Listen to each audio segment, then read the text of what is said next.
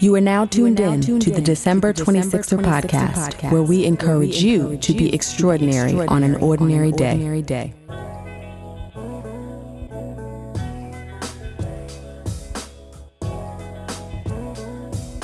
What's up, 26er family? Welcome to another episode of the December 26er podcast. I am your host, Felicia, and this episode features Gordon Jackson. Gordon is not only an executive in the nonprofit sector, but he's also the owner of Yellow Block Bed and Breakfast, a premier short-stay brownstone located in Bed-Stuy, Brooklyn, that's been featured on both Netflix and The Rachel Ray Show. Now, in this day and age, even if you don't actually utilize Airbnb, you probably know what it is. But Gordon was an early adopter of the platform back when renting your home to guests for a short-term stay wasn't so common. But like most 26ers, Gordon built his business out of survival and used pure hustle to make it successful. Today, he's preparing to launch a new property in Washington, D.C., which may sound like an easy feat after the success he's seen in Brooklyn. But Gordon is bringing the same consistency and grit to overcome obstacles in his new endeavor. And I'll let him tell you all about it. So please take a listen and enjoy. Gordon. Yes. Welcome to the December 26er podcast. How are you? I'm good.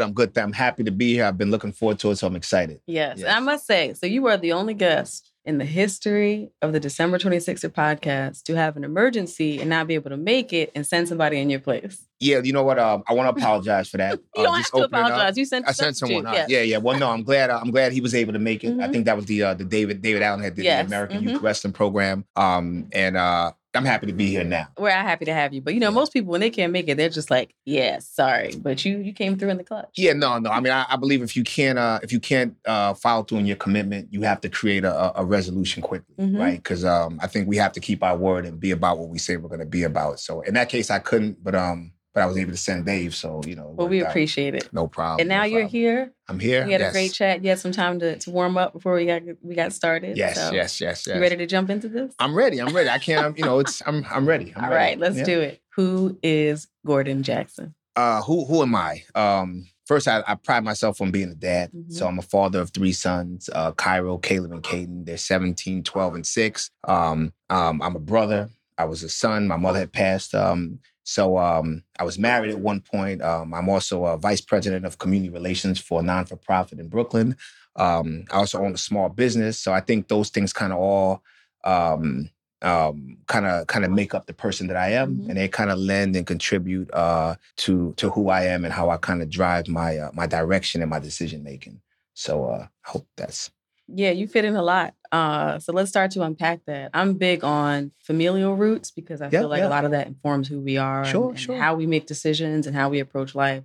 So tell me about your family structure. Family structure? Yeah, so I was born in New Orleans, Louisiana, 1971, to date myself a little bit. We moved to Carlisle, Pennsylvania. I lived there until I was about 9 years old. My mother had remarried, and we had decided to move to New York. So we moved to upstate New York, to Otisville. I have 4 older sisters and my brother. So we all packed up with a new stepfather, and we moved to upstate New York. I had never been to New York at that point. Went to middle school and high school in upstate New York. And then when I was 17 going on 18, was able to go to college at SUNY New Paltz. Spent my first summer after that in the Bronx.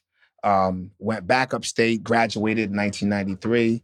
When I finished undergrad in political science and Black studies, moved back into New York City, worked for a couple of years, about a year and a half, then went back to graduate school in Binghamton University, back upstate, and have been in New York City pretty much ever since then. So in terms of my family structure, I'm the youngest of 4. I have 4 older, wonderful sisters, 1 older brother. We were raised primarily by my mother, who raised us with pretty simple values.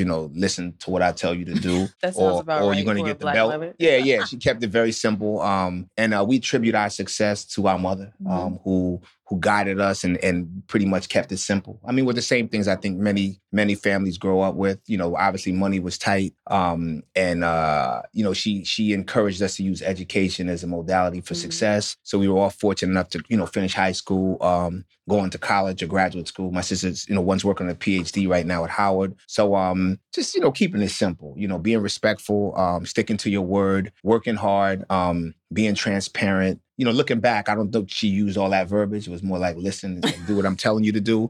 But I think those collective values played into who we all are and kind of helped to drive our childhood. We moved around a lot. As my story tells, we had lived in Plymouth, Massachusetts. We lived in Maryland. We lived in upstate New York, obviously. We lived in, where else did we live? We lived, obviously, in New York City. We had moved around so much that it constantly forced me to acclimate quickly and to make adjustments quickly and to kind of know my surroundings, to make sure that wherever we went, we would be able to go to school and make friends and stuff like that. So that helped. That helped to play a role later in life and some of the other things that I've been involved with in terms of getting to know people quickly and making adjustments and kind of reading situations to make sure that it goes the way we want it to go. So when people mention that they weren't raised with a lot and had to move around quite often, I always wonder, were you aware at some point, did you become aware that life is a little more difficult for us? You know what? That's a good question. I have that conversation with my sons now because I'm like, you have, always say, you don't know how. Right? Yeah, I'm like, you don't get it. I'm like, I didn't think I realized how. I had my first job when I was like 9 years old, 8 years old. I'm sweeping up hair in a barbershop for change. I'm shoveling snow with bread bags on my socks because we didn't have boots. So, I knew we didn't have a lot, but it never felt like that. I remember my mother one time, she made red beans and rice and it wasn't that much, so she just added more water to it, So looking back, it was hard. I don't ever remember having like a whole can of soda until I got to college, Wow. So I look, in retrospect, she did the most she could do with what we had at that time. And because it was rough, but it never felt that way. It never felt that way. It never felt like things were that tight. I remember, and I'll tell this story. This is funny. I remember being in high school and or junior high school, going into high school, and we never had hot water at home. Never. Like hot water was like, if you had it for like the first 10 seconds. And was this in upstate New York? This is in upstate New York. It's cold. It's brick. It's freezing. We had, you had bears going in your backyard.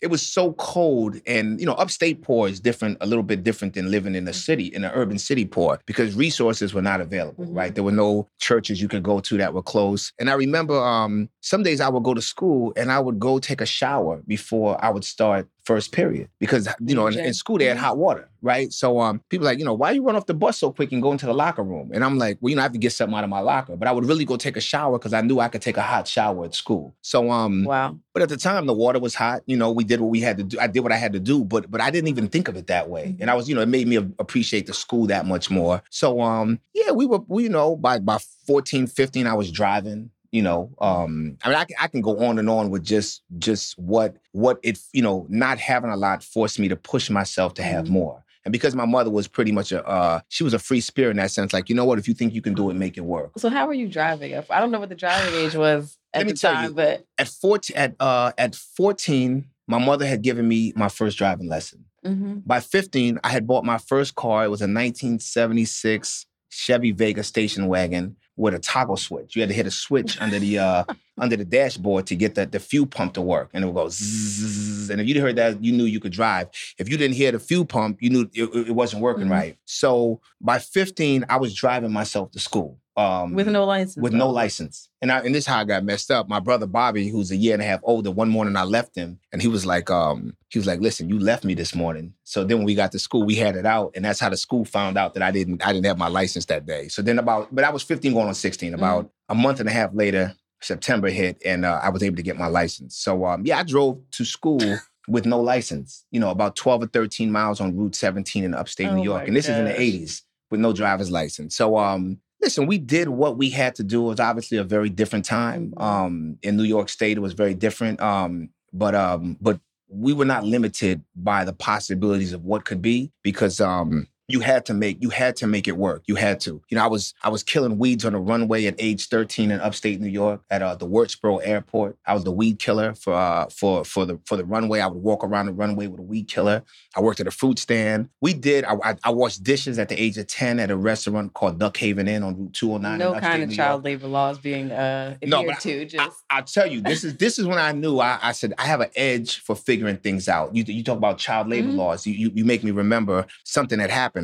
So I was working at this restaurant called Duck Haven Inn, and the owner was German. His name was Charlie. And Charlie was a beast. He would come in, he would curse you out. I was like I had to be like 10, 11 washing dishes till like 10 o'clock at night on school nights. He would come in and that's the first time I ever heard of garlic butter, if that helps, right? So he would come in and be like, wash these dishes, wash this pot, wash these pans. And every time he would give me my check, he would give it to me in an envelope. I think back then minimum wage was like $2.25 or $1.75 an hour. I don't even remember. But every time he would give me my check, it would be short money. And he would write down, you made $45 this week. But then he would write, you're only getting paid $37. So I'm like, Charlie, where's the rest of my money? And I'm like 11 years old. He's like, I had to take out taxes. And I had never even heard of taxes. So tax season came around and my sister was like, hey, we're filing for taxes. So I said, well, I'm filing for taxes because Charlie was taking money out of my check. So you like 10 or 11? I'm like 11. At this point, I'm like 11, maybe 11, 12 years old tops. So she said, well, I said, well, how do you file? And she explained to me, you get back this piece of paper later, know what you need for your tax return. So I called the restaurant. I called Charlie and I'm like, Charlie, this is Gordon and Bobby. That's my brother. I said, we want to file for our taxes and you took the money out of our check and we need to file. He said, come to the restaurant. So I went to the restaurant and Charlie gave me an envelope with my money in it. Of course he did. Because he knew at that point. So at 11 or 12 years old, I'm already realizing you can get beat. Mm-hmm. So that plays out bigger as I got older. And to have learned these lessons younger, I think helped make it made living upstate New York that much more beautiful. And it made me that much sharper about what to be. And I thank Charlie for that. I'm glad. Charlie was German. It was a different racial climate in upstate New York. Had it been a little bit different, he may not even have given us that opportunity. Mm-hmm. But because he came from Europe and he came from Germany, he said, you know what, I see a need. I'm going to put these kids to work. So even in his attempt to beat us, I'm still grateful to Duck Haven Inn Restaurant and Charlie and his family. I'm sure by now he's probably moved on. Mm-hmm. But, listen, Charlie made it possible for us to make some money.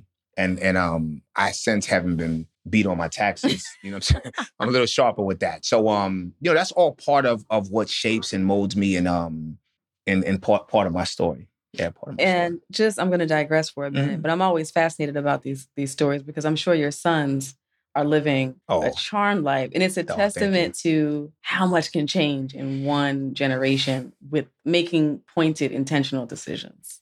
Yeah, they hear all these stories. Mm-hmm. And they're like, they hear my stories. I can go on and on with stories of possibilities and of risk and of, really testament to God's mercy on us at different times. I talk about my father, who I didn't know very well. Like I said, I was born in New Orleans, and my father, who's their grandfather, died in Katrina, which is, what's the chances, right? You have maybe 1,300 to 1,400 people who perished in Katrina, and my father was one of them. And you had only connected with him shortly before that, right? Shortly. I saw him 6 months before. We have an older brother, Errol, who is now living in Houston, who had called us for his wedding. So we went down to New Orleans before, for his wedding. We went down, and my father was supposed to be at the wedding. He ended up not making it. So we went to the rooming house that he lived in. And he wasn't doing as well as one would have liked at that time. And I talked to him for a few minutes, and he met my son, who at the time, I think Cairo had to be, I think he was about 2 or 3. So he was still little. And I introduced him. It wasn't a long meet and greet. And me and him, we had a couple of words, positive. It wasn't an in-depth conversation. And I told him, I said, well, look, I'll be back. I'll see you again soon. And I didn't realize I wouldn't see him again. Wow. So all of that shapes me as a father. It shapes me as a dad. It shapes me as wanting to be more committed and be more present. And the kids love the stories. I mean, they love it because I'm sure I tell it a little bit differently each time I tell it, as we always do with stories as time goes on. But the facts remain what they were, and it's a learning lesson in every piece of it. So we have a good time. Great. So shifting gears a little bit, you've done these odd jobs, kind of hustling as a kid and a teen. What was your vision for your career when you got to college? I don't know. I mean, I'll be honest. I was so happy to get to college. I went to SUNY New Paltz. I was enamored with the meal plan. You can eat as much cereal as you want. You can drink as many sodas as you want. You can get chicken sandwiches. I remember when Snapples came out, right? Snapples were offered in the dining hall. So my first goal was to stay there because everyone was like, you're going to get kicked out after your first semester if your grades are not good. I was fortunate enough to get through my first semester. I pledged Alpha Phi Alpha, which was a major contributor and support system to me being on campus, being around brothers who were so positive. I looked up A year and a half later, I'm president of Black Student Union. I later went on to become president of Student Association, had a good time. And then it's time to graduate, right? And I'm like, I don't know what I'm going to do. So I went back and saw my guidance counselor, and we tallied up all my credits. And I think she said, you're closest to being a political scientist. So I was like, all right, that's what I'm going to be. So I graduated. You had majored, like... I did. I picked classes based on, I'll be honest. In the 90s, when you picked your classes, it was based on what your friends took and how, what was the degree of... Scheduling. That's right. And which ones were a little later, because at that point, we were hanging out a little bit. So you kind of picked your classes based on what your peer group did, believe it or not. Today it's very different with things like college boards and the internet, which wasn't, there was no internet at that time, right? So I'm sure to a degree, my academic career choice was shaped by my peer group. And I went to school with a wonderful group of brothers who went on professionally, and they're all doing a lot of wonderful things. And I'm always appreciative of that mentorship and that peer group of fraternity brothers and friends who supported me through that process. So here I graduate in 1993 with a bachelor's in political science.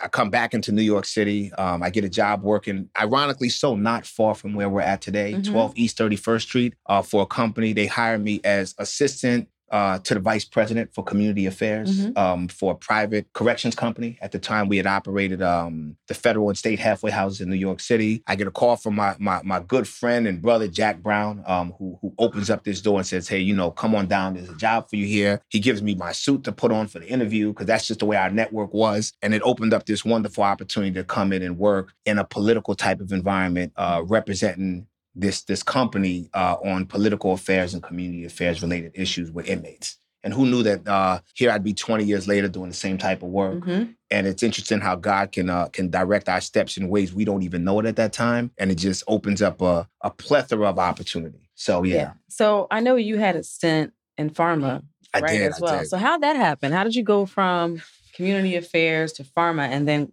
back now in a similar space? It's interesting because, again, my social network, we had another fraternity brother who was doing pharmaceutical sales. He was working for a biotech company at the time.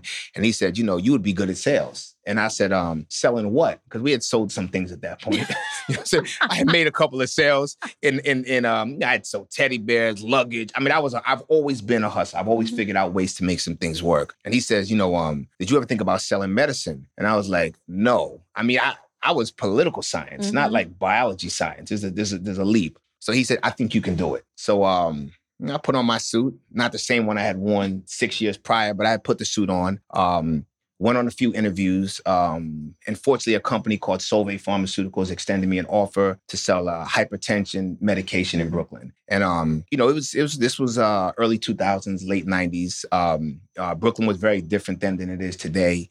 And I saw a need to be able to educate people about hypertension and wellness, as well as, talk about these medications. So I'm always grateful to Solvay Pharmaceuticals for opening up that door. I did very well. Got married, bought a home in Brooklyn. I'm seeing my life just take a completely new direction from having worked in some hotels upstate New York to working fruit stands to an airport to movie theaters, and now here I am. I'm selling medicine to doctors in Brooklyn. Did very well. Interviewed shortly after that with. Second company I went to was Abbott Laboratories, Chicago-based company. I was a neuroscience specialist, so I had covered the New York City territory. I had about a $7 million account with all in New York, and was covering skilled nursing facilities, adult homes, with the product for Abbott. Did very well with that. Later went on to J&J. I know we share some J&J. Some J&J history. Some J&J history. Johnson & Johnson, wonderful company, opened up some doors, and had covered some hospital and hospital accounts in Brooklyn for J&J, and so some psychiatry-based medication. So I was a psychiatry representative, psychiatry specialist for J&J, which was amazing. Right now, why all this matters is later on I would work in mental health in a different capacity. Right, so here I'm learning about the pharmacokinetic and the pharmacodynamic measures of a drug, only to find later how this would translate into my comprehension of schizophrenia and schizoaffective disorder and bipolar disorder and a whole bunch of other mood disorders that kind of accompany the battery of challenges that folks have with mental health, which is very real. real. So who knew that the work you do would all kind of tie in together. Right. So and, with the work I do today, I work with a company today where mental health is a really big portion of the work that we do to remove barriers from folks who are challenged with homelessness or challenged with a history of incarceration or just with any internal barriers. So it all kind of tied back together again. And I think when you're living and you're kind of going through the steps, you don't see that, right? Because you're just kind of hustling. You're trying to pay your bills. You're trying to keep things moving. And you don't know how it all ties together, right? And then, the story's still not finished, right? Because the pages are being written in our stories every single day. But that's how it all tied together with the pharma work. And it just opened up, I'm the pharmaceutical industry, as you know, was wonderful, still continues to be. It pushes for innovation, pushes for technology and research and development to come up with new ways to treat so many different disease states. So to have been able to do some work in that space in a sales capacity was humbling, and it definitely sharpened me up. Yeah, so, and we've talked about it on this show, how like you can be in a situation and it's cool. It may not be your life's work, but it's cool, right? Right, the money's good, whatever. And you don't realize how there are skills that are being enhanced or developed that you can utilize for the next phase of your life. And it's one of the things that we like to promote on this show, that nothing is for naught. Like everything in your life is shaping you for who you're supposed to be, to do what is your passion or your life's work as well. It can all be used, and you'll have those full circle moments where it might take 5 years, 7 years, 10 years before you figure out why you had to go through X, Y, and Z. But it all works together in some way. I cannot agree more. But taking it back to that time, right? And if anybody knows anything about pharma, especially late 90s, early 2000s, which is when I was in pharma, early 2000s, the money was good, right? Yeah. The perks were good. Oh, yeah. And they're still good, but things have changed. Regulation has come into play, Prescription Drug Marketing Act, all these things where it's a lot more regulated and restricted than it was back then, where like you were just throwing money around as a rep to these doctors, right? Yeah. It was taking them to dinner, really nice dinner. And that still happens, but there are limits. And also, now we're just post Great Recession, so companies don't throw as much money. I can remember, I think at the time, my allotments for meals, for me, right, was, I think it was $75 for breakfast. Who was eating that much breakfast? That's right. It was like $150 for lunch and $250 for dinner. That's like right. For one person. That does not exist anymore. That's right. But when you have access to that level of perks and the bonuses and all that stuff and the things, the cost of living adjustments and the car and all the things that they're willing to give you, what makes you decide to leave that? It's you bringing up the allotments, the expense reports, the compliance, obviously, the training. I loved selling medicine. I loved interacting with doctors. I loved talking, obviously. I loved the fact that I was challenged to learn all of this scientific information to pass a battery of exams, right? Because to be a pharmaceutical representative, you have to be knowledgeable about disease states. There's a lot that goes with it. But it wasn't my passion, and I said to myself, I always said, I remember one year, and I'll say this as a testament to Abbott. I remember one year, I was winning so many awards that I was like, I remember I went home and I was like, this can't be happening. They gave me a company car upgrade. I had made well over 6 figures that year. They flew me into Ohio to the Rock and Roll Hall of Fame for like, I could grab 50 items in 50 seconds. I'm grabbing Coach watches. I'm like, this can't be for real. And then I would come back to Brooklyn and I would see what people were going through.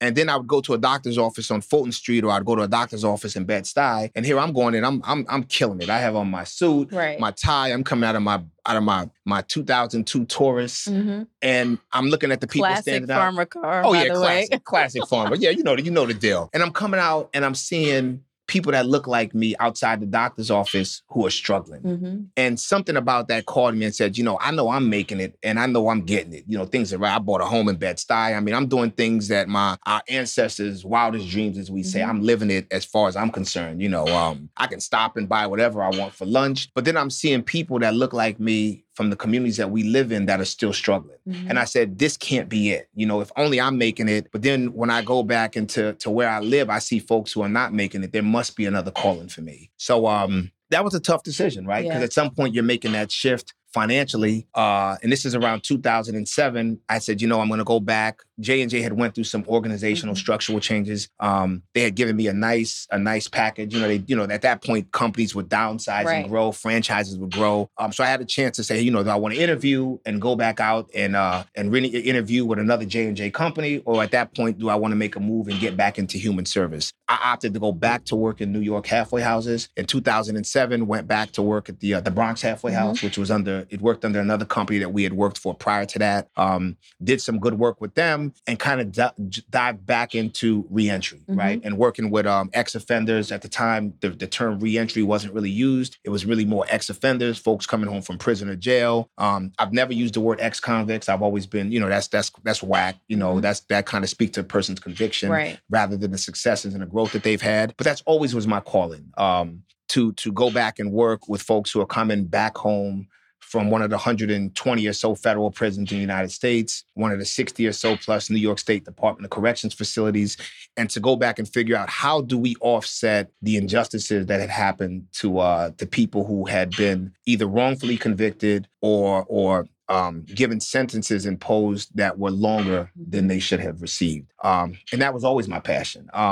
So the first time I actually stepped, this is how we came to New York, kind of dialing back a little bit. When my mother had remarried and we moved from Pennsylvania to New York, my mother had met a gentleman who had worked in a halfway house in Pennsylvania. He accepted a job with the Federal Bureau of Prisons in Otisville, New York, which is how I stepped the first time I stepped foot on a federal compound. I was 9 years old. Wow. And who's to say later that that would still be the work that I would be engaged in almost 40 years later, which really speaks to the testament of a dad, right? Whether it be a stepfather, a co-parent, an uncle, a neighbor, a mentor, what impact those words in the career that he did had on us later, right? Because it helped shape my perception. I don't even know if I realized that until later. It shaped my perception of where my career may have taken me. Because at 9, he was the first person I saw with a regular job, with a uniform, working at a prison. And that to me established what I thought a responsible man looked like. He took, he did his best to take care of my mother and us at that time. I mean, looking back, and their marriage didn't last long, but it was about 4 or 5 years they stayed married. But looking back, who does that today? How many men would marry a woman who had 6 children? Right. And at the time, I'm like, I look back at the pictures of him and I'm like, he was smooth. He probably had a lot of options, but he chose my mother who was a beautiful woman. And I don't know how many men would make that commitment today. Right. So for that, I always like to say, we're thankful to him for having made us that move and moved us into New York, which really opened up more aspects of our story. I don't even know. I hope I didn't go too far. No. You're taking me back. I told you it's a conversation. Yeah, that's cool. Okay. And it often, what we found on the show, it triggers memories that you hadn't really thought about. No, it does. It's taking me back. Which we love. That's right. Right. Okay. But so coming into that full circle moment where you move back into sort of direct support services for the reentry population, was it an adjustment though, going from the corporate world? And I tell people who don't understand pharma, sure, like you go to these pharma conventions, it's like summer camp. Like the entertainment, the access that they give you, whatever. But giving all that up, even though you were passionate about this work, was there an adjustment period to get used to it? Let me tell you when I knew I was in the right place. I had, and I'll say a name. This is I don't know if I can say. I'm going to say it, right? My second client on my caseload was Sam Waxel, who was part of he had a cancer research company that was loosely affiliated with Martha Stewart going to prison. And, this is all public information, so there's nothing. He's on my caseload. He's the second person I do an intake on who came out of pharma. Later, I ended up getting another representative who had gotten into some legal trouble, because during that time, a lot of reps had gotten into some legal trouble. And actually, at that point, were being sentenced to federal time.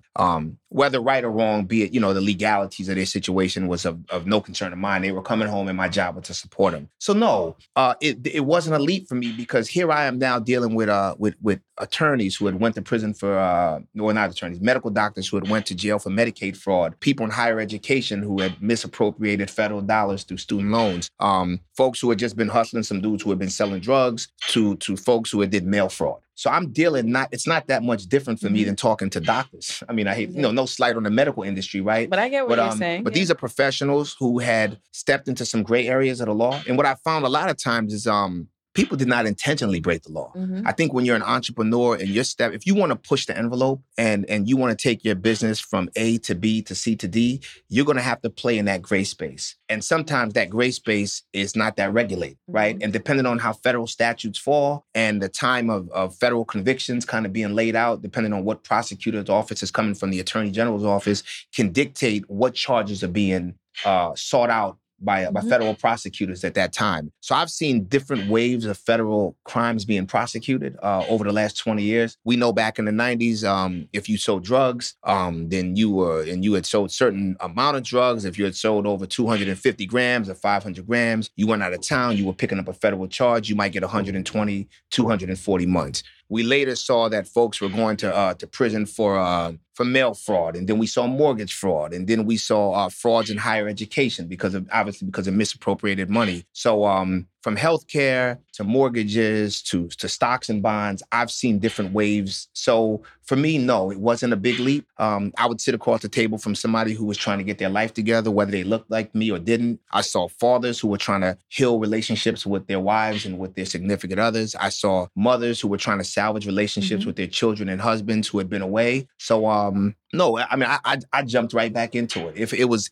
I felt so comfortable. I felt at home talking to people who had gaps, and I learned a tremendous amount. I learned one of my best lessons at the halfway house, and I remember a guy told me, older guy, I won't mention his name, older organized crime guy. He came in and he was like, he said, "Jackson, never tell a lie." And I'm like, you're the last person. Now, he just came home doing like 20, 25 joints. And I'm like, I'm sure you told. And his case was high profile. They made it was in a movie. I won't get into much more than that. And he told me, he said, "Never tell a lie."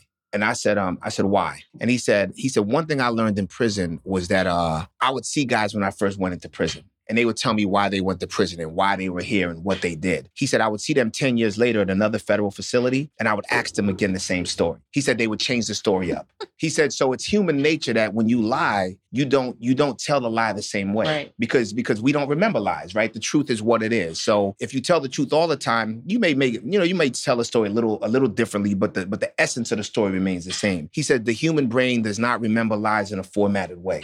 He said he saw that. So it's life lessons like that and that work that I never forgot that helped drive the culture of how I do business, my value system, the way I parent, the way I try to engage in my interpersonal relationships. It was things like that made me feel like I'm at home. I'm continuing to do good work. Rather than selling a medicine or a product, now I'm selling the concepts of you can make it, right. You can be successful, you can still be a good father even though you've made some mistakes. You are still a wonderful mother. You are still a good wife, even though you have had some challenges. And I actually got to see families heal. So on the pharmaceutical arm, I saw folks getting better because of all the wonderful medications that the industry made. But doing human service work, I got to see people do good work and heal families. So I think the two were interchangeable. So you mentioned how some of the lessons have dictated how you do business, which is a great segue because you've had this storied career professionally. Yeah. But then you turned your focus in your downtime to real estate and hospitality. Yes. So how did that happen? How did you what were the origins of Yellow Block B&B? Yeah. Well, so Yellow Block Bed and Breakfast is a bed and breakfast in Brooklyn, New York. And just to tell you how things tie in, while living upstate New York, one of my other summer jobs was working at the resort hotels in upstate New York. So we would get all of the Jewish folks would come up from New York City. I was about to say, you talking about like the Jewish resorts? Yeah, I mean, we worked upstate. I worked at the Catskills. I worked at the Homowac. I worked at the Nevele. I worked at the Concord. And the summertime for us was just wonderful, right? Folks would come up from New York City and would come up and would bring their families, and we worked, right? So it was really a really strong revenue stream for Sullivan County and for the Catskills. I got to meet a lot of wonderful people. I valet parked cars. I drove cars I never drove before. And it was just a wonderful opportunity to learn about money, to learn about people, to learn about hospitality, and to talk to different people, right? That I otherwise wouldn't have had these exchanges with. So who knew that years later, I would buy this house from Pharmaceutical Sales in Brooklyn, New York, in Bed-Stuy. I'd rent this house out as apartments. I rented out rooms. I ended up buying another property in Brooklyn. And I just dived right into that rental space quickly. And I'll tell you why. Because growing up where we lived upstate, I was so embarrassed where we lived. And this is the crazy part. The house that we lived in Route 209 in upstate New York was a yellow house. And the house was owned by a family. I can go on and on how life connects the dots. But this particular home was owned by the Greenwald family, who the daughters, Julie and Cena, Julie Greenwald and Cena, they rode the school bus with us. Who knew that Julie would go on and be a big shot, big time in the music industry, and worked at Def Jam and a host of other things, and actually created an opportunity for me to do an internship with Def Jam years later. But this was her father owned this rental house. And, he created housing. My mother didn't have a lot of money, and we lived there. And this house that we lived in, I wasn't really particularly proud of it. It leaned a little bit, but it was home. And I said, when I grow up and I get some money, I have to live in a house that my kids won't be embarrassed about, right? So we later... that always drove me. I said, man, when I have kids, this house has to look right. Speed the story up. I buy this house in Brooklyn. So the first thing I did when I buy this brownstone, this brick house in Brooklyn, was spray painted the front. We steam cleaned the front. We repointed it so that the outside of it would look nice, which is crazy, right? Because you started with the exterior. Yes, because growing up, that's it's funny. Usually the last thing. The last thing. But because I wanted it to look nice, I made the outside of it look nice, which is completely crazy in retrospect. So I took rented apartments. I renovated this house over the years. And then in 2011, I had come up with this idea. I said, you know what? I'm not doing apartments anymore. I had went through a divorce, was in the middle of a divorce, and I said, I need to generate more revenue so I can still take care of my family, given the worst of this situation, that how my life is changing. I need to make more money. So I said, let me try to rent out rooms. I had done room rentals before, but room rentals are always a little bit crazy because you never rent a room to one person, you rent it to two, right? Because somebody always comes with their girl. It always gets a little complicated. So I said, I'm going to rent out this room and I'm going to put it on Craigslist. Craigslist at the time was hot. So I put this ad up. It was popping. I did it. Yeah. A lady reaches out to me from Florida and she's like, listen, I need to come up and stay for 28 days. I'm having a baby and my insurance is only good in New York. So I'm looking at her the way you're looking at me. Like, yeah, but she has that money. So I'm like, you can come. She comes, she pays, everything goes well. A friend of mine later tells me about Airbnb. This is like 2011, 2012. I throw my listing up. But at this point, I'm renting out like one room, $25 a night, $30 a night. Well, this was early in the game. Yeah. Early in the Airbnb game. I was one of the first hosts in New York. People are coming to the house. They're looking at me like, is it safe? I'm like, I think so. You're going to be all right. And I'm just like really using all my hospitality and sales skills to get people to stay. Super grateful to Airbnb, HomeAway, VRBO, and all these different platforms that allowed me, and Craigslist at the time as well, that allowed me to get the brand out. I said around 2012, I'm going to call it Yellow Block Bed and Breakfast, which ties me back to pharmaceutical sales. I had worked for J&J. We'd worked for J&J, obviously. Janssen had launched a product called Risperdal. We were giving away these yellow Legos as the premium item for the kids in the doctor's offices. And my son would always pick up a yellow Lego when I would take him to preschool. So everything I've ever done, I said, I'm going to call it Yellow because he picked up the Yellow Block Lego. So that's where the name Yellow Block comes from. It's really a recognition of Cairo and the toy he played with. And I felt like that was his security item because I was like, come on, let's go to school. And we would let him draw on the walls with crayons because he's so smart. He's brilliant. In fact, we're going to Morehouse on Tuesday for him to interview. God willing, he'll get in to see the campus. And he's just wonderful. And he said, Dad, I have to have this Yellow Block. So it got to the point where I would hide a few of them around so we could get out the house in the morning. So that's really where the name Yellow Block came from. And everything I've ever done associated with Yellow Block has just been successful. And it's always been a motivator and a driver for me to want to do more. So to speed up the story, make a long story short, I go from one room to two rooms. And then one day I went to the house and there are like 20 people in this house. I got like people from Germany in one room, Belgium in another room, France in another room. Somebody from Queens is in the other room. So you weren't living there at this point? Yes, of course I lived there. So you were Absolutely. there and then had all these people in these various rooms. In every room. So I'm coming, I'm going, I'm in and out. You can tell I'm a different person because I'm like, there's no way you were living there. Oh, yeah, yeah. Well, yeah. You know, I was there. You know, you want to be in compliance with Airbnb policy. Yes, you have to live there, right? So I'm living and all that great stuff. No, never that. New York, he was not doing that. No, New York City. Yeah, I'm home sharing 101. Yeah. So, you know, I'm sharing my space. It's working out. But I looked, I was like, yo, we have a lot of people in this house. So I said, you know what? I'm doing groups. Mm-hmm. And at that point, the light bulb went off and I said, you know, this is probably the hustler in me went off in my head. I said, you know what? I'm doing groups. I went on Airbnb. I said, who can host 10 people? At the time, the number was small. So I said, I'm doing 10. Then I said, I'm doing 14. I'm putting beds together while people are coming from the airport. I'm getting money. I'm running to IKEA. IKEA just opened in Brooklyn. And I'm literally, I remember starting, I was short pillows. My sons can tell you this story. I would like take their pillows and like, listen, we need these for guests. We have to wash them because things were so scarce in the beginning. Make a long story short, I became kind of the group specialist on Airbnb at that time. No one could do 20. No one could do 22. No one could do 24. At the largest group I've ever hosted was 32 people. I had Kyoto University rugby team. They came over for a few matches. I hosted them. Wait, so how many bedrooms? Not 8 bedrooms. 8 bedrooms. 8 bedrooms. So that's still a lot of configuring for 30 plus people. Yeah, but we were a little creative with how we did it at the time. And I prided myself really on being able to host the most people for the least amount of money, but not just host.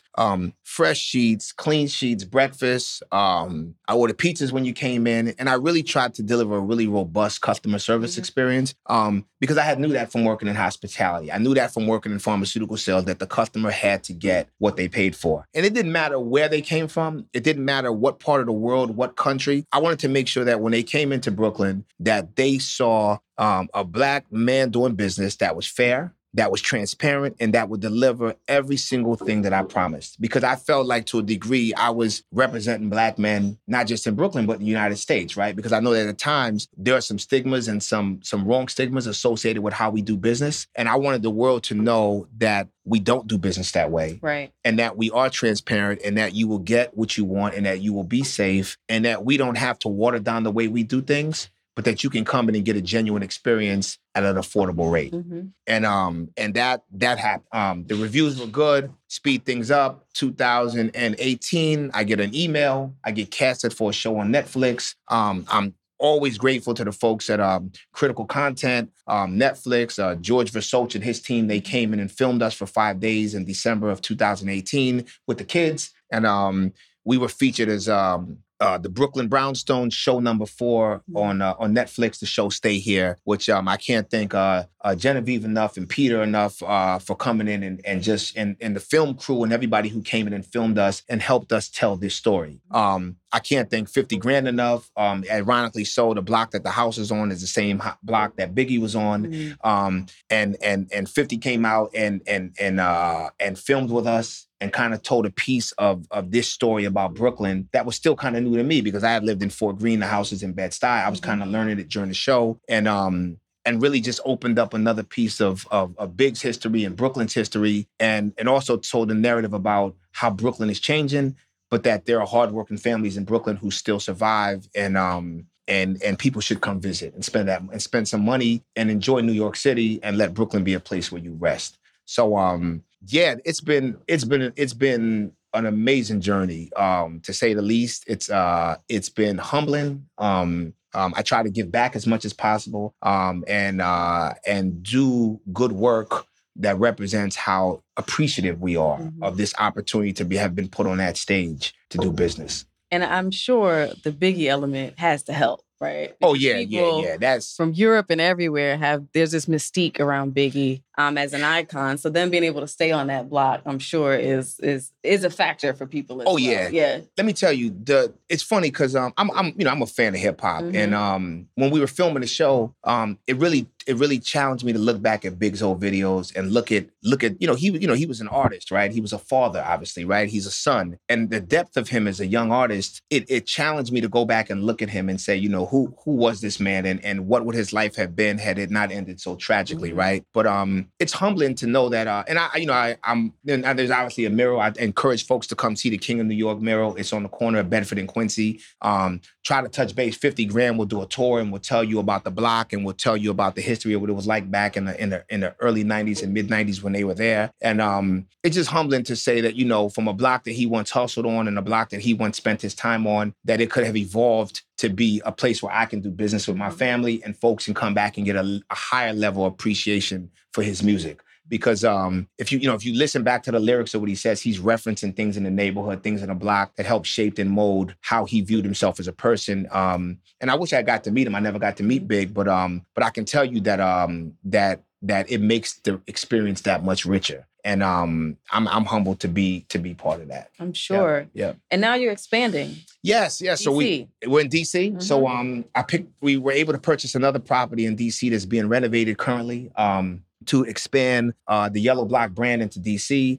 So the goal with that house is to make it a possible workspace where groups can come in and do some non-for-profit work in DC. So we're trying to expand the Yellow Block arm into the nonprofit arena so that I can, I really want to create a space and give back where groups from all over the country, all over the world can come into DC and be part of change, right? And be part of invoking their message in a way that makes this country stronger, that challenges some of the narrative about what's not possible, and to create a space where groups can come and engage with their elected officials, engage with the government process, and learn about ways that they can be part of constructive changes, whether it be domestically or internationally. And I'm hoping that the house can be used as a base for that. So my goal is to not make it a traditional B&B space, but to make it a space where if a group wants to come in from Belgium, if the group wants to come in from Brazil or from Africa or from North Carolina or from Mississippi or from, you pick a place and they're challenged that they may be able to come into this space and use it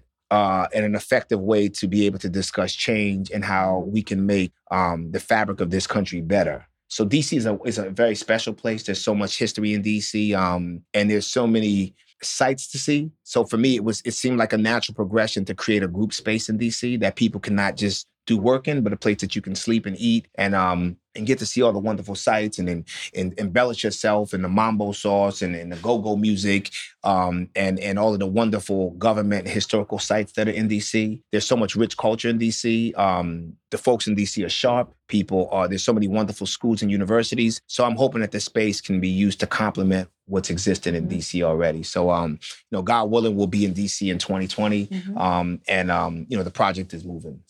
So we get into a lot of inspiration on this show, but we also love tactical information. Sure. So how did you make the purchase of the second property happen? Were you stacking money from Yellow Block B&B, the original Yellow Block? Yeah. I'll tell you, this is crazy. So this is how I was able to purchase the second property. I have a friend who does real estate in DC. I had been back and forth for DC for the company that I work for currently, Core Services Group. We do a great deal of work in DC. We're expanding into DC. So I looked around and said, I wouldn't mind buying a house here. So I called my friend Kev. I'm like, Kev, show me some spots. He shows me a spot in Southeast. He shows me a spot. Now, at the time, I didn't know where I was, but I could read the streets. I could see where I'm at. And I'm like, this is cool. That's cool. Take me here. He shows me 4 houses. The last house that he shows me is a little yellow house on the corner. And I said, Kev, that's the one. And I'm talking like I have money, but I have some money, but not a lot of money. Not enough to be like, that's the one, but enough to be able to feel confident to say, obviously we were looking, right? So there was some money saved up to make this possible. So I'm going to break down the numbers because I want folks to be able to walk away and understand exactly what I did. We appreciate that. Yeah, this is straight up. So I did a refinance with the house in New York. I took out, I think, $175,000. Now, me being a little older and wiser than I was, say, 15 years ago, I said, I'm not touching this money. I'm going to leave it in the bank. So I said, if God creates an opportunity where I can use this money, I'm going to use it. So I'm not spending any of this money. So part of me, my confidence is up. When you have $175,000 in the bank, you feel good, right? Yeah. It gives you some sense of mental liberation, which is why I encourage folks to save. Because I think when you save, you can be a little bit more creative about what you might want to do.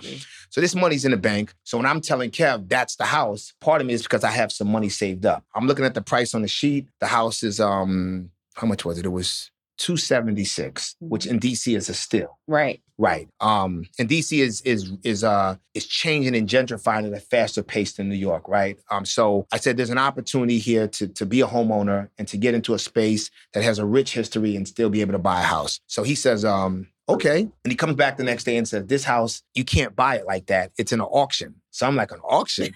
I never heard of auction going well. So I was like, an auction? I was like, so let's bid. I'm like, how do we do it? He's like, you bid online with your phone. So we bid online. And this speaks to taking risk. Mm-hmm. So I'm bidding online and I'm like, yes. So I'm at work trying to act like I'm into my work, but I'm looking at my phone trying to figure out, am I going to win this bid? I win the bid. So now I'm getting the house for like $276. I call everybody. I won this house in an auction. But now so you get it for the list price. I get it for the list price. Even though it's at auction, which is amazing. Right. Yeah. But there's one little problem. I don't have $276.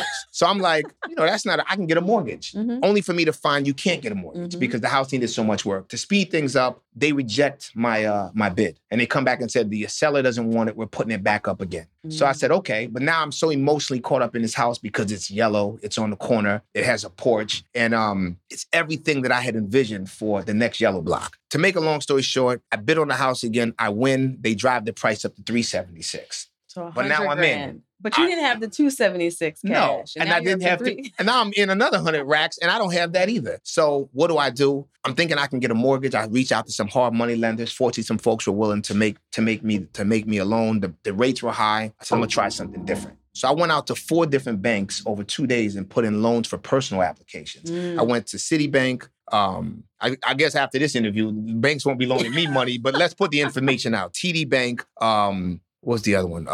Municipal Credit Union, and who was the fourth one? Santander Bank, who was tough. They were tough. They all extended me these small personal loans. So I was able to actually purchase this second property with 4 small personal loans. So you cobbled it together. Yes. And, I say it's all God. That before. I know, it's crazy. It's all God, because what's the chances of all 4 of them approving these loans? Right. And I had done it so quickly that I'm not even sure they had time to check one loan versus the other one. But I've been and then I reached out to a friend who I was still short about $23,000, and I called him. I said I need this loan, and he said look, it'll be there tomorrow. And he wired the money to me, and now this is where it gets crazy. The whole time I'm communicating with this company with the auction, they're in India. The call center is in India. So I'm calling them up, and no slight on call centers in India. Business is good. But for me, it was a bit of a stretch, because I like to go where my money's being wired that I can find you if things don't work. And I'm calling, and I'm like, listen, I'm not comfortable. So they put me in touch with a call center in Georgia. The woman assures me the process is legal. I go to Citibank on Myrtle Avenue in Brooklyn. I wire them this money. I wait a day or two. They send me the paperwork.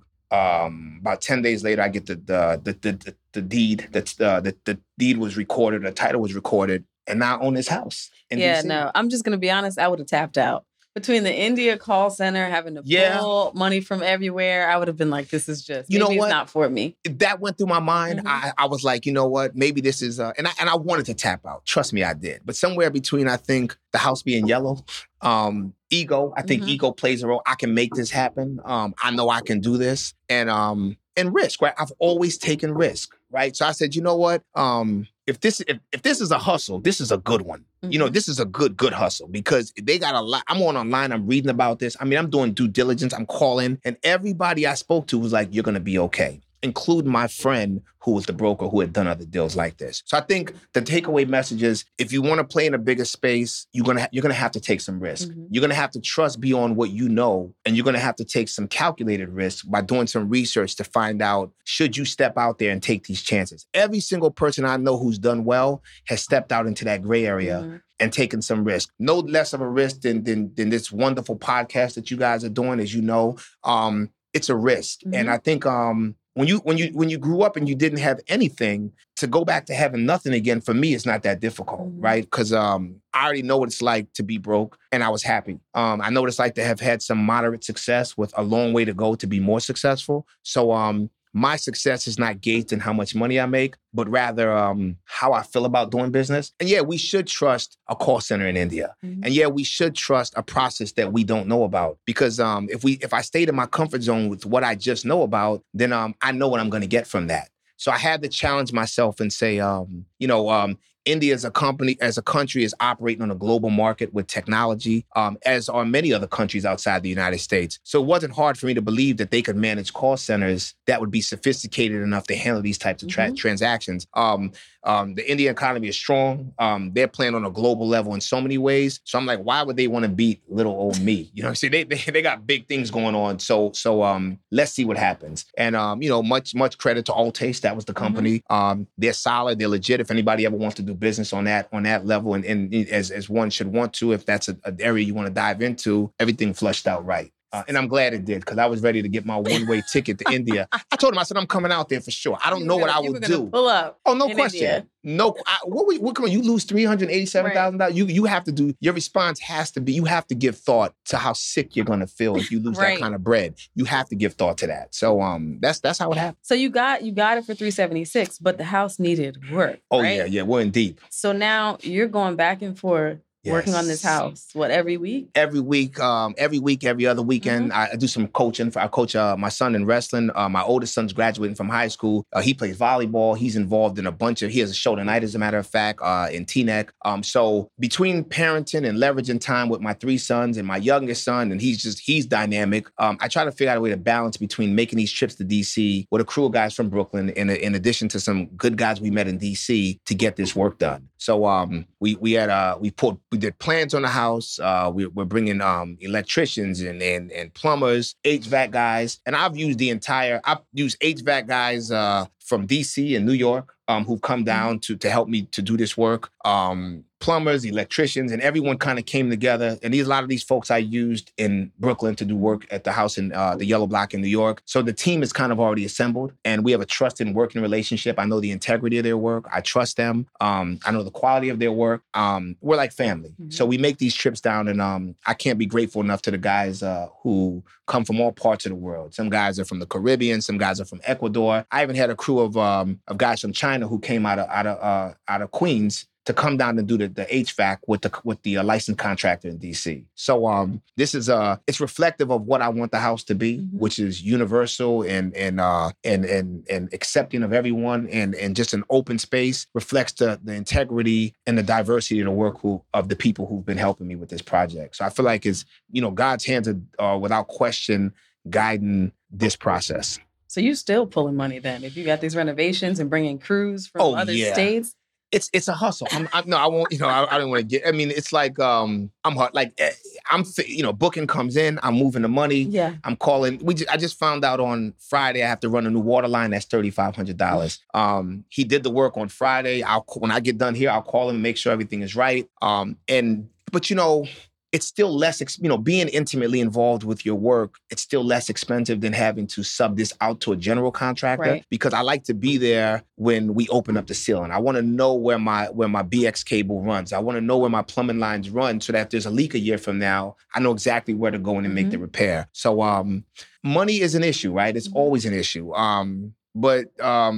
A scarcity of resources is certainly, that's something that I deal with every day. But I keep working, I keep pushing, and try to figure out creative ways to come up with the financing to keep the project moving. I primarily self-finance this work with the exception of the loans that were given from the wonderful banking institutions that opened up those doors. But listen, you want something to happen, we make things happen. If you want it to happen, you will make it happen, right? We invest in things every single day because we want them to happen. So if you want this house to come together, then I knew that I had to make that commitment. And I'm really grateful to the kids who are patient with me as I make these trips. I couldn't ask for more support. So I'm not doing this alone by any stretch. But I appreciate you being honest about that, because people get into these spaces and they have the appearance, or they try to pretend like they're making all this money and they're kind of floating, and then they start selling you systems to do what they do, and you realize that's a hustle, right? Oh, no question. To sell you on how they're doing what they're doing, but they're not as flush with cash as you think. Right. So I think it's important for people to know you've been in this Airbnb game for a while. So to still be at a place where you're taking that money out, investing it in expansion, and you're not necessarily just using it on frivolous things. Oh yeah, no, I did that too. I blew some, don't get me. No. When I first started making money, I mean, I went to Africa, I went to France, I went to Paris for the marathon. I mean, you go through that stage where you start making some money, and you're like, I can do some different things. But that for me lasted quick. Because, I've, growing up very humble. And I remember my sisters to this day, they'll be like, where are you going next? Where are you taking the kids? Where are you guys going to go? And I'm like, that, you feel a sense of guilt, right? You're going someplace and you see people who are not doing well. And that always stuck with me. I remember, I'll tell you a funny story. I made some money and I bought this car. And I pulled up at the George Washington Bridge. And I looked over at another family, and the father looked at me, and I looked at him, and he looked at me, and I felt so guilty in this car that was probably more car than what I needed. A year later, I got rid of the car. I said, you know what? And as much as we want to indulge in having all these wonderful things and all of these expensive premium items to a degree, there has to be a balance of practicality. And that's just me. Some people are different. But I think I went through that phase where I probably had spent some money that wasn't as wise. But I quickly figured out if it's not making me any revenue, or if I can't leave it for my sons and they have some residual value in this, it's probably not worth it. So I don't make emotional purchases. I don't really buy what's hot at that moment. I'm not looking for trends. I try to buy things that will be an investment for my time beyond this earth, if that makes sense. And I always say, well, if this was my last purchase or my last buy, does it reflect the way I would have wanted my life to have been told? So it's a hustle. You have to be comfortable with being broke. Right. In order to get into a space where you're less broke. I still think I'm broke. I'm still broke, right? But I'm just less broke now than I was before. But there are still financial challenges. That doesn't change. I'm still worried like everybody else about how to make money. I'm worried about how I'm going to pay these guys for doing this work.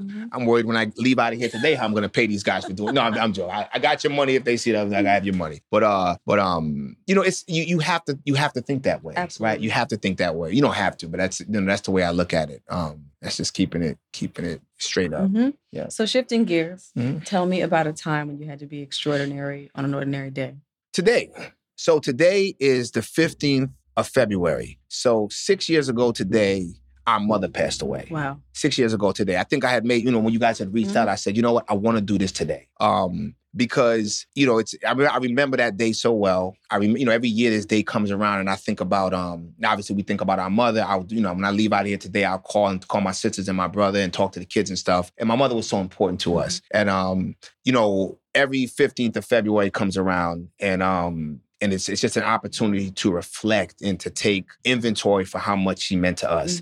And I said, I want to be here today and I want to talk about my life and what has transpired because it's really a testament to everything she did to make it possible for me to even be here. So, to point of the question, today would be an example of that because I'll celebrate her today when I leave her. I'm going to go coach my son in wrestling. I'm going to go to a show tonight for my older son. And all of this experience today makes this day extraordinary. And it's not possible without this podcast, without you guys opening up a platform for me to share my little story about what life has been like for us. That's great. And we talk about how we stand on the shoulders of our elders. Absolutely. And, they what they didn't have in money, they made up for it in teaching you about being resilient and persisting despite circumstances and just that grit of finding a way or making one. And to me, you can't put a price tag on that. No, and being principled. Like my mother was I didn't realize how principled she was until I'm challenged with personal and professional decisions today. I know my answer to every decision, no matter who the people are. Because I already have a set ethos of how I'm going to operate. And my mother was the same way. I don't switch up based on who the players are because it's going to be, in that regard, I'm probably conservative. It's going to be, if you do this, it should be that. And I thank her for that, for giving me that stability. Because if I had to switch it all the time, I don't know where I would be. That's awesome. So what's the long-term goal for Yellow Block Bed and Breakfast? I think the long-term, so my goal is to open up a place, the next Yellow Block. We'd like to drop it in near, believe it or not, I guess I don't want to give away the business plan. I guess I got to. You might want to leave that. I might leave this out. So the plan is to expand and to grow, but to grow in places that have specific needs. Because the goal is to create a short-term housing opportunity at an affordable rate for folks to access some services that they otherwise would not have been able to afford. So there's a socially responsible model around how we do business. because I believe you can make good business, you can make money, you can own the assets that you operate out of, and you can make some money, but you can also do the right thing. I don't believe that you have to abandon doing the right thing to make money, right? The two can go hand in hand. So to the degree at which I can do that, our goal would be to expand the Yellow Block brand, to do good work, and to make it socially responsible, but at the same time, to make it aggressive financially. You have to make some revenue. So where can people learn more about Yellow Block? You can go to the Yellow Block B&B Instagram page. You can go to the Facebook page, Yellow Block Bed and Breakfast. You can Google us, Yellow Block Bread and Breakfast. Just put Yellow Block anywhere. It's such a unique name that fortunately it pops up right away. Thank you to the good folks at Google and Google Analytics for giving us a good placement and adjustment in Google. But we're pretty easy to find, and I'm easy to reach. I welcome opportunities to share my story. I welcome opportunities to speak and engage and teach people about what I've learned. And even more importantly, I welcome the opportunity to learn. So that's where Yellow Block is. And, God willing, we will continue to grow rather and flourish in that space. So they can reach out to you through the website as well? That's absolutely. I'm not, if not, then I have a publicist now. That's new. So she's available as well. That can kind of help me manage that. But I'm not that difficult to find. I find that the more I talk to people, the more I learn. So I embrace that opportunity to learn and grow. Awesome. Yeah, that's it. So I told you this would go well, right? I don't know if it went well. I guess so, before we got on air, for lack of a better term, you were a little nervous. Still nervous. But you did an awesome job. Thank you. And we're just about at the end here. No, this was great. Well, you know what? I tell anyone, the December 26th podcast is great. You guys make it great. Your team is great. You've created a space. You guys are doing good work. Thank you. So, if this went well, it's a tribute to you and to the wonderful questions that you asked to guide the discussion. Well, I appreciate that. Thank you. I thoroughly enjoyed this. Now my wheels are turning about the real estate game. Oh, yeah, of course. Yeah, we'll talk more offline. I'll give you all the numbers for all the contractors and tell you the wins and the losses. But yeah, let's definitely continue the conversation. Well, to our listeners, we are big on supporting Black business owners and establishments. And it's not just about coming to, stay because you're visiting New York or soon DC, but opportunities for offsites and workshops and retreats. I'm sure there are many uses that can be made for your space, soon to be spaces. That's right. So check that out. Check out Yellow Block B&B and the great work that Gordon is doing. Yes. Follow, like, share, and subscribe to this podcast. We appreciate your support. And as always, remember to be extraordinary on an ordinary day. Take care. Thank you. Thank you for listening to the December 26er podcast. I am your host, Delisha. This episode was produced by DeMarcus Adisa, and music was provided by Thovo. You can find us on Twitter, Instagram, and Facebook at December 26er. That's December 26ER.